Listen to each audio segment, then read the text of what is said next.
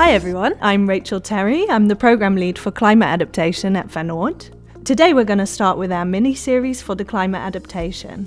3 podcasts in the lead up to the Climate Adaptation Summit, where we will talk with different guests about their perspectives on climate adaptation and how we can take the next steps to protect vulnerable coastal societies from the impacts of climate change. Let me introduce our first guest. Today we're joined by Professor Gail Whiteman. She's a Professor of Sustainability at the University of Exeter in the UK. Welcome, Gail. Welcome to our first podcast. Thank you, Rachel. Delighted to be here. Really nice to have you. Maybe we can start with a short introduction from you about yourself, about your background, and something exciting that you're working on right now.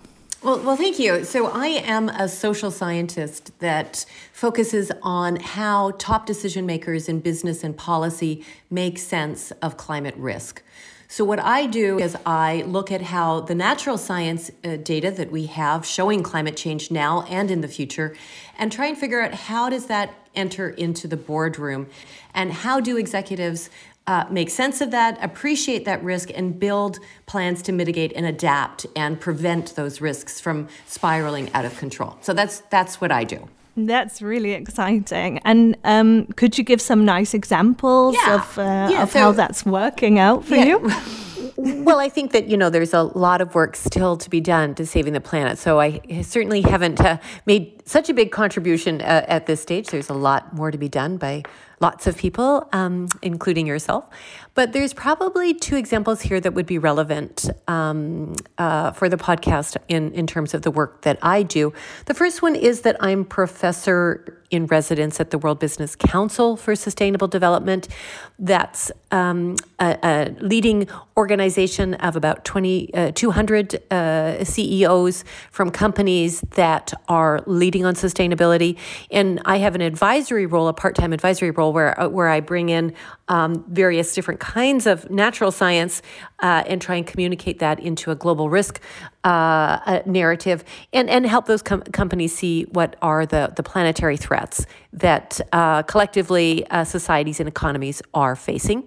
And the second thing that I do that is relevant here is that I am the founder of the Arctic Base Camp, which is a not-for-profit science communication platform where we bring real scientists to the World Economic Forum at Davos every year and set up an Arctic Base Camp science tent, and we brief attendees at Davos on the global risks coming from climate change and specifically coming from Arctic change, which is really a barometer of global risk. So those are 2 examples of the work that I try to do, which is to bridge the gap between science and decision makers, those that have power and need to make science-based decisions to hopefully scale up action on climate change. Oh, that's really, really powerful and very interesting to hear about.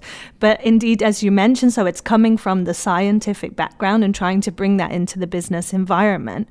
But maybe I think we all think we understand what's happening with climate change in the world and what challenges it's going to bring us. But it would be really nice to hear from you, from the scientist, in your own words, if you could explain that to us as well as part of this. Well, great question. Thank you, Rachel. I think in order to really understand what is happening on climate change, we have to take a step back and look at the Earth system. And don't worry, I am not going to do sort of a Natural Science 101 online Zoom lecture here. But what I am going to try and do is just say that climate change isn't happening in isolation. And one of the good scientific frameworks that helps people and executives understand that is something called the Planetary Boundaries Framework, which what it does is it summarizes tens of thousands of scientific studies and identifies the 9 key ecosystem processes that govern a safe space for humanity. So the Earth system can survive in many different states and has done, of course, over time. But there's a certain sweet spot for humanity. And that spot is really governed by 9 different ecosystem processes within certain thresholds. And climate change is obviously a key one and is one that is really rapidly going beyond the safe threshold.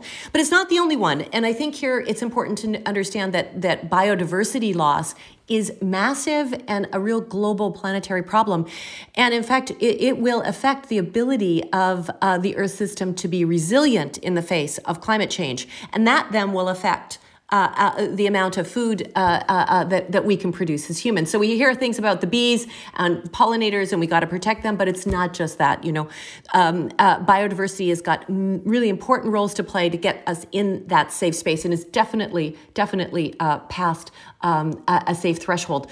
It's not the only one, again, that's past a safe threshold. I think if we look at nitrogen and phosphorus, which are two ingredients, so to speak, in how we do industrial agriculture, the amount that we use of those and the amount that we put back into the water and land system is also past a safe space. And you get big algae blooms, say, like in Lake Erie, that happened near Toledo a few years ago.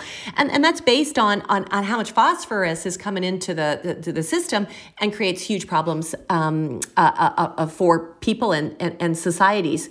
In addition, though, we know that there's huge pressure on fresh water use. Although there's a lot of fresh water out there, it's not in the right places, and climate change is making that increasingly difficult. Land use, huge pressure on land use. We keep converting land. There's some examples of restoring land, but not enough to bring us back into a safe space. We also have problems with air pollution. We know in big cities around the world, they're clogged. That was one of the benefits of COVID, for example, that we could breathe again in some of the big cities, whether those were in Asia or in London. There was quite a significant difference in the air pollution. And scientists don't really know globally what is a safe threshold for the planet in terms of those fine particles that are in the air. We do know, based on a city, what's wrong, but we don't know collectively.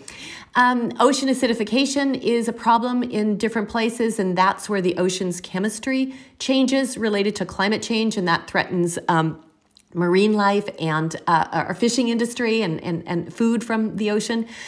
And we also have the ozone layer that, of course, has been under threat for some time. And maybe that's the good news, that we can show that with good policy and business action, we can actually make a difference in that area. And we've really done a lot of good work with ozone protection. So if we look at climate change, Rachel, it is one of many key threats that are happening. And it certainly is one that is the most dangerous right now, and the window is closing on really staying within a 1.5 aspirational target of a warmer world, or hopefully definitely below a 2-degree warmer world. But it's not the only one. Yeah, indeed, a very serious problem. And thank you for highlighting it for us there with a scientific explanation, although agree not science 101, but still really, really good to hear it laid out and how complex actually the situation really is for our planet. What we see is indeed that climate change, together with the other items that you mentioned as well, is going to bring challenges for our global society in the coming decades. Could you maybe highlight some challenges which you think we're going to be faced with? Yeah, great question. I mean, one of the things that is always hard for even myself is to sometimes somehow really understand that climate change and the threats and the impacts are happening now. And when I'm sitting here in sunny Lancaster, the world looks pretty good. When Lancaster is facing floods, it looks less good, but we kind of forget about those pretty quickly in some ways. And I think that's just normal human psychology. But climate change is not a future impact for some other set of people. It's really something that is happening now. And one of the best ways to look at that, I think, is to just see what's happening in the Arctic, which is a place where I do a fair amount of my work in terms of bringing Arctic change into the boardroom and trying to explain to executives why there are risks that are important for them coming from what seems like a very remote and beautiful region in the far north. Now, the Arctic is warming at 2 to 3 times the global average and is having tremendous temperature spikes. This last summer, we saw Siberia on fire, with tremendous heat waves and then fires, and then something called, even more frightening by the press, called zombie fires, which are fires underneath the permafrost that may consistently burn even over the winter in a slow, smoldering sort of way, but then pop up, and of course releasing permafrost and potentially methane gases. We also see, though, that the Arctic summer sea ice is melting rapidly. We've lost close to 50% of it since 40 years ago, so big loss. And Greenland is of course the glacier that's the ice sheet that's melting and creating problems. Now, why would you care? So again, why would I in Lancaster or somebody in London or someone in California or somebody in Rotterdam, for example, why would they care about what's happening in the Arctic? Unless you were thinking you were going to have a trip there, or you went to see the polar bears, or you were hoping the shipping routes would open up. Now, I think you would care because as the Arctic sea ice changes, emerging research is showing that it affects weather patterns around the world, especially the mid-latitudes, which means things like the California wildfires, which were tremendously out of control this year, but have been a problem for the last couple of years. Those appear to be related to the loss of Arctic sea ice, which changes the jet stream, which changes how weather happens. So you get more droughts, which causes more fires. You can get more flooding. You get more polar vortex, extreme cold temperatures coming in as that band of air lets Arctic air seep down.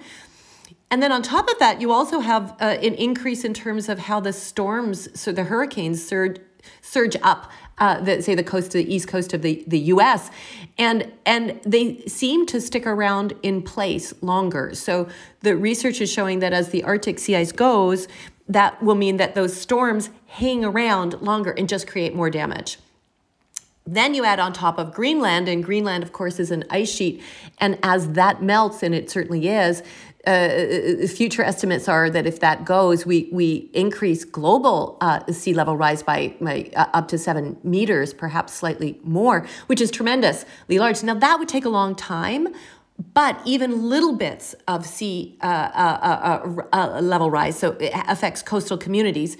It affects them both in terms of just erosion and things you're seeing around the world, but also affects them when we combine it with the extreme weather. So if we have these storm surges coming in, and there's sea level rise, even a few centimeters, that creates huge pressures on the infrastructure systems of coastal communities around the world. So it's a big threat, and that's happening now, and that is related to what we've put in the atmosphere and how the Arctic has responded to that. Yeah, really interesting. Thank you, Gail. And if I hear you, then the Arctic is like our early warning system. Although, as you highlighted, science have known about these challenges for quite some time, and I think trying to address these challenges for quite some time, and it is happening now and will potentially worsen the coming decades. Maybe I can phrase it like that. But now with the knowledge we have from science, exactly what you are explaining to us, with the need for policy from governments globally and also for business to step up, how would you say that we can better collaborate between these different pillars in our society to accelerate action and make sure that we're not going to have millions of climate refugees or destroyed infrastructure in the coming period? I think, as much as science, the data show a story that can appear to be doom and gloom. I think at the same time, we are seeing such a groundswell of commitment to action on climate change and the other problems that I mentioned earlier. So in many ways, starting this year, 2021, I am more optimistic than I have been for a long time. Part of that, of course, is that we're seeing more and more governments and businesses unite behind the science.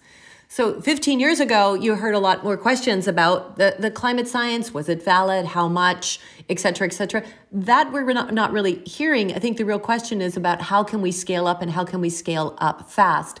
Of course, the incoming U.S. administration that appears to be at least interested and focused on climate science and believing what scientists are showing them in evidence, also gives me hope, because that means that we can move forward. But we also see tremendous movements in China as well, with their increased commitments around how quickly they can get to net zero, and they're listening to the science. Now, I think that the multi-billion euro question will be is how fast and how collectively we can scale up those solutions. And 2021's the banner year for that. We've got the Conference of the Parties with the UN meetings at the end of the year. And I think the real litmus test for governments will be is how much they are going to increase their national commitments. And are they basing that on the science, or are they wishing the science wasn't correct? And we just can't wish away physics. That's a shame, but we can't.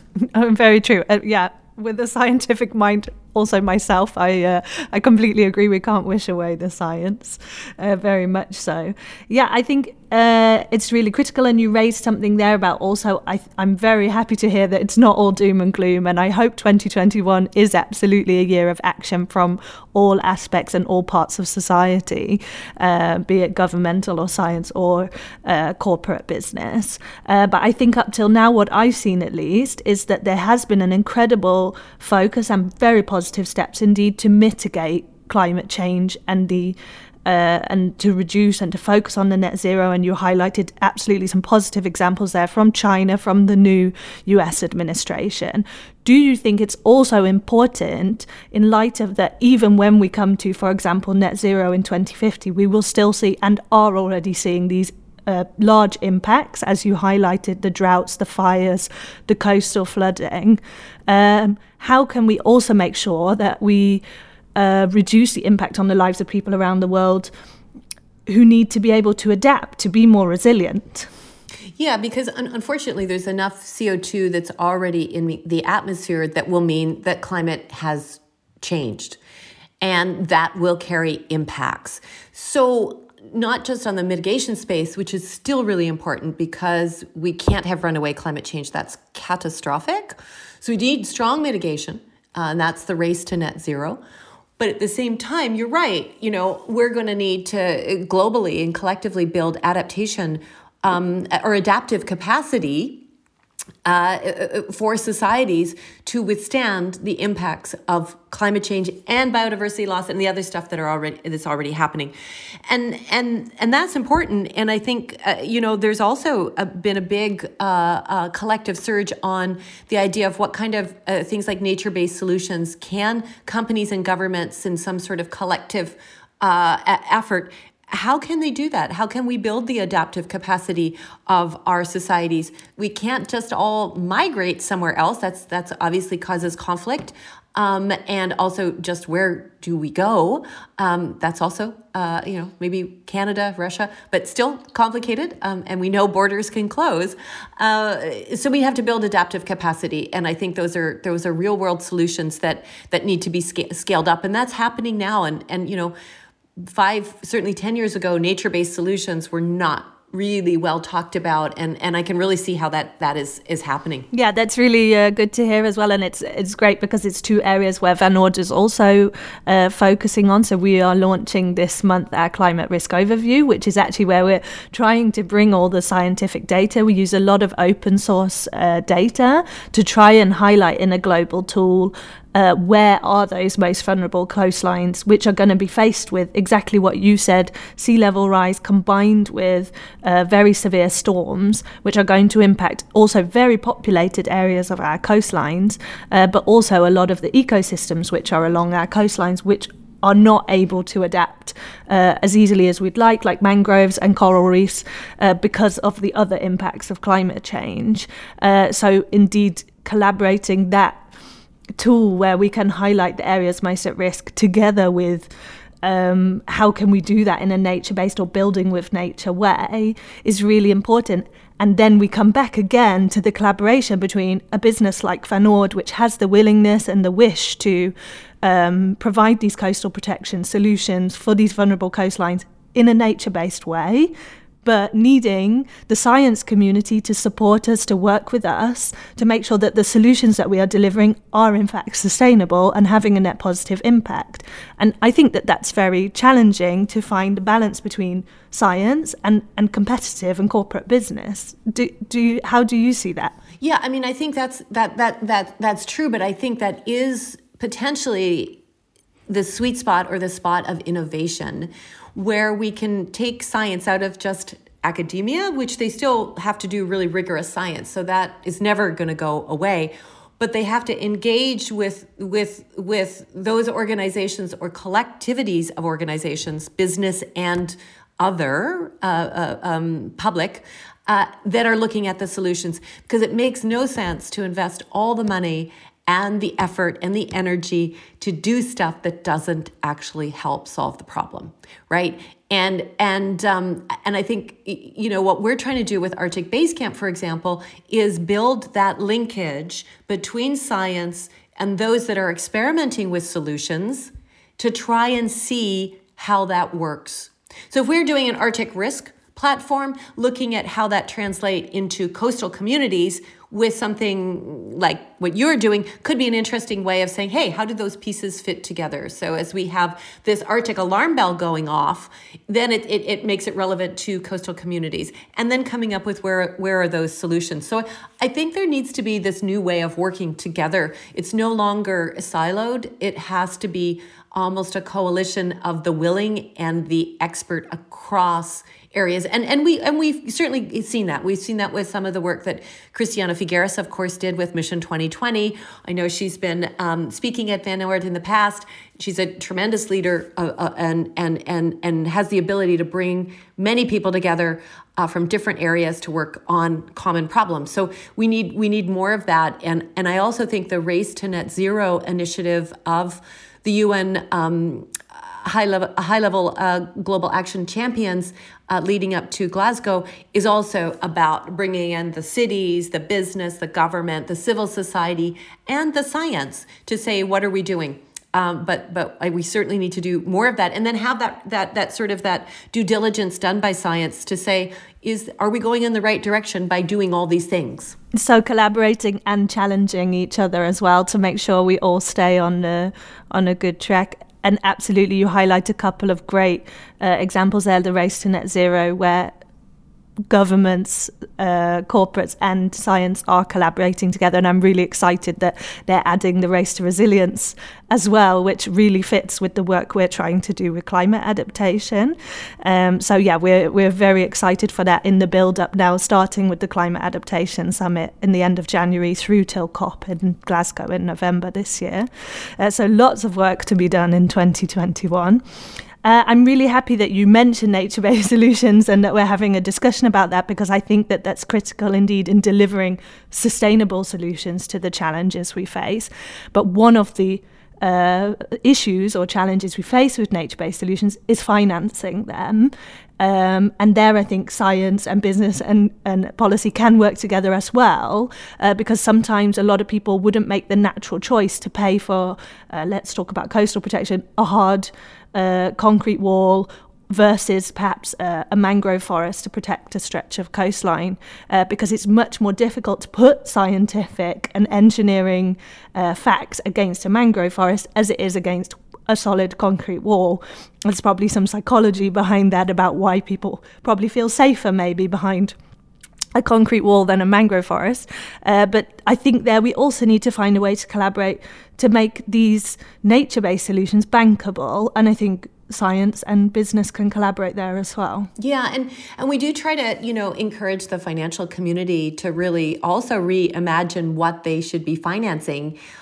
Because they're a really important driver of change. We know that green bonds, for example, that's exploded in terms of new financial instruments, but it's not enough. And I think especially, when we looked at some of the financing decisions that were happening in the U.S. under the current and soon to be past administration, was going back to business as usual.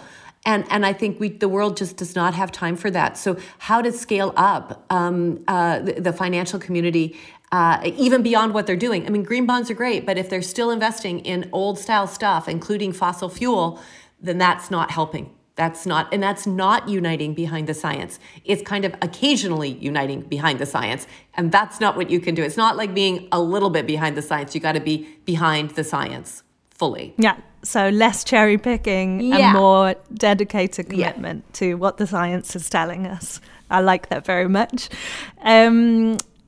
let's step to another topic. You're an expert, as you explained in your opener, on global risk and translating this risk of climate change for businesses and how they can make sense, for example, of complex problems or build resilience as a business across different scales with these environmental pressures or social inequalities that will only be exacerbated by climate change. What would your advice for a company such as Van Oord be?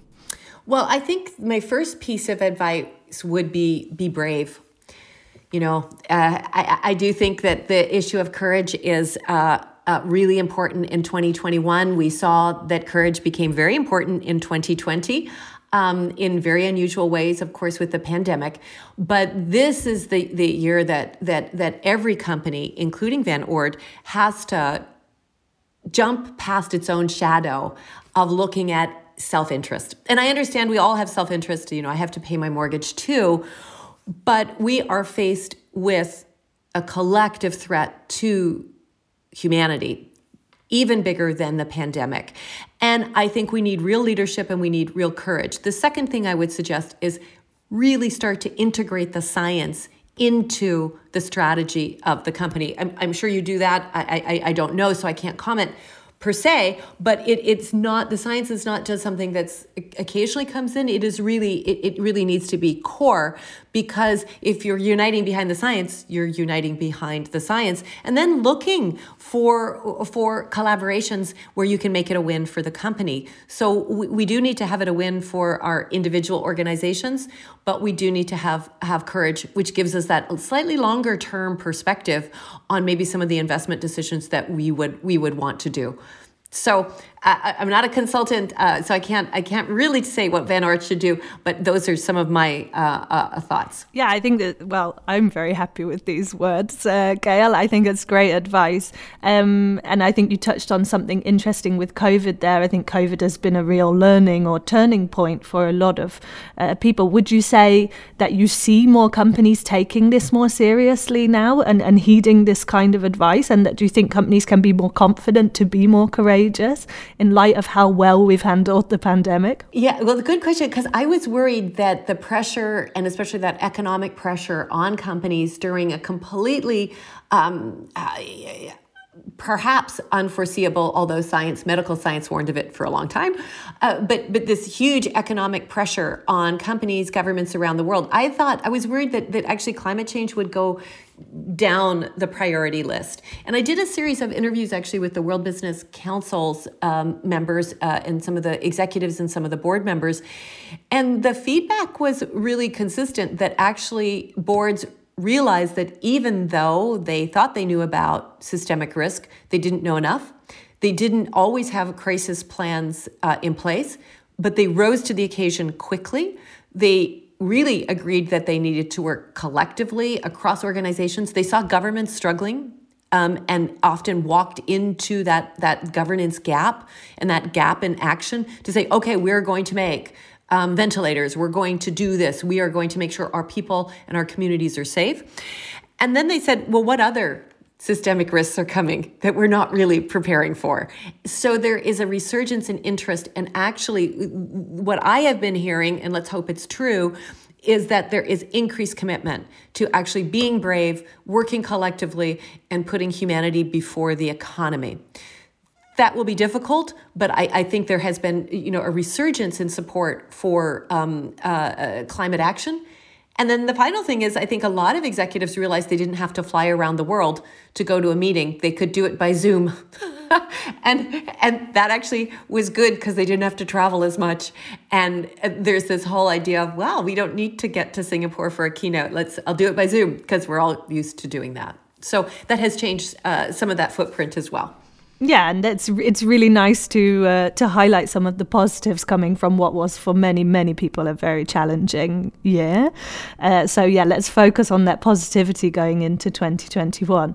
Perhaps I'd like to just close on a more personal angle and ask you, for you as a person, what drives you to work in this field and pursue a career in this arena and gets you out of bed every morning? Oh gosh, that's a hard question. I mean, I guess it's because I was always very curious about the state of the world. And then when I went into academia, I started off actually in business before I went back to academia. And I went back to academia because I was interested in figuring out all of those things that business was perhaps having unintended consequences on, but they didn't know how to understand them or pay attention or measure them or solve them.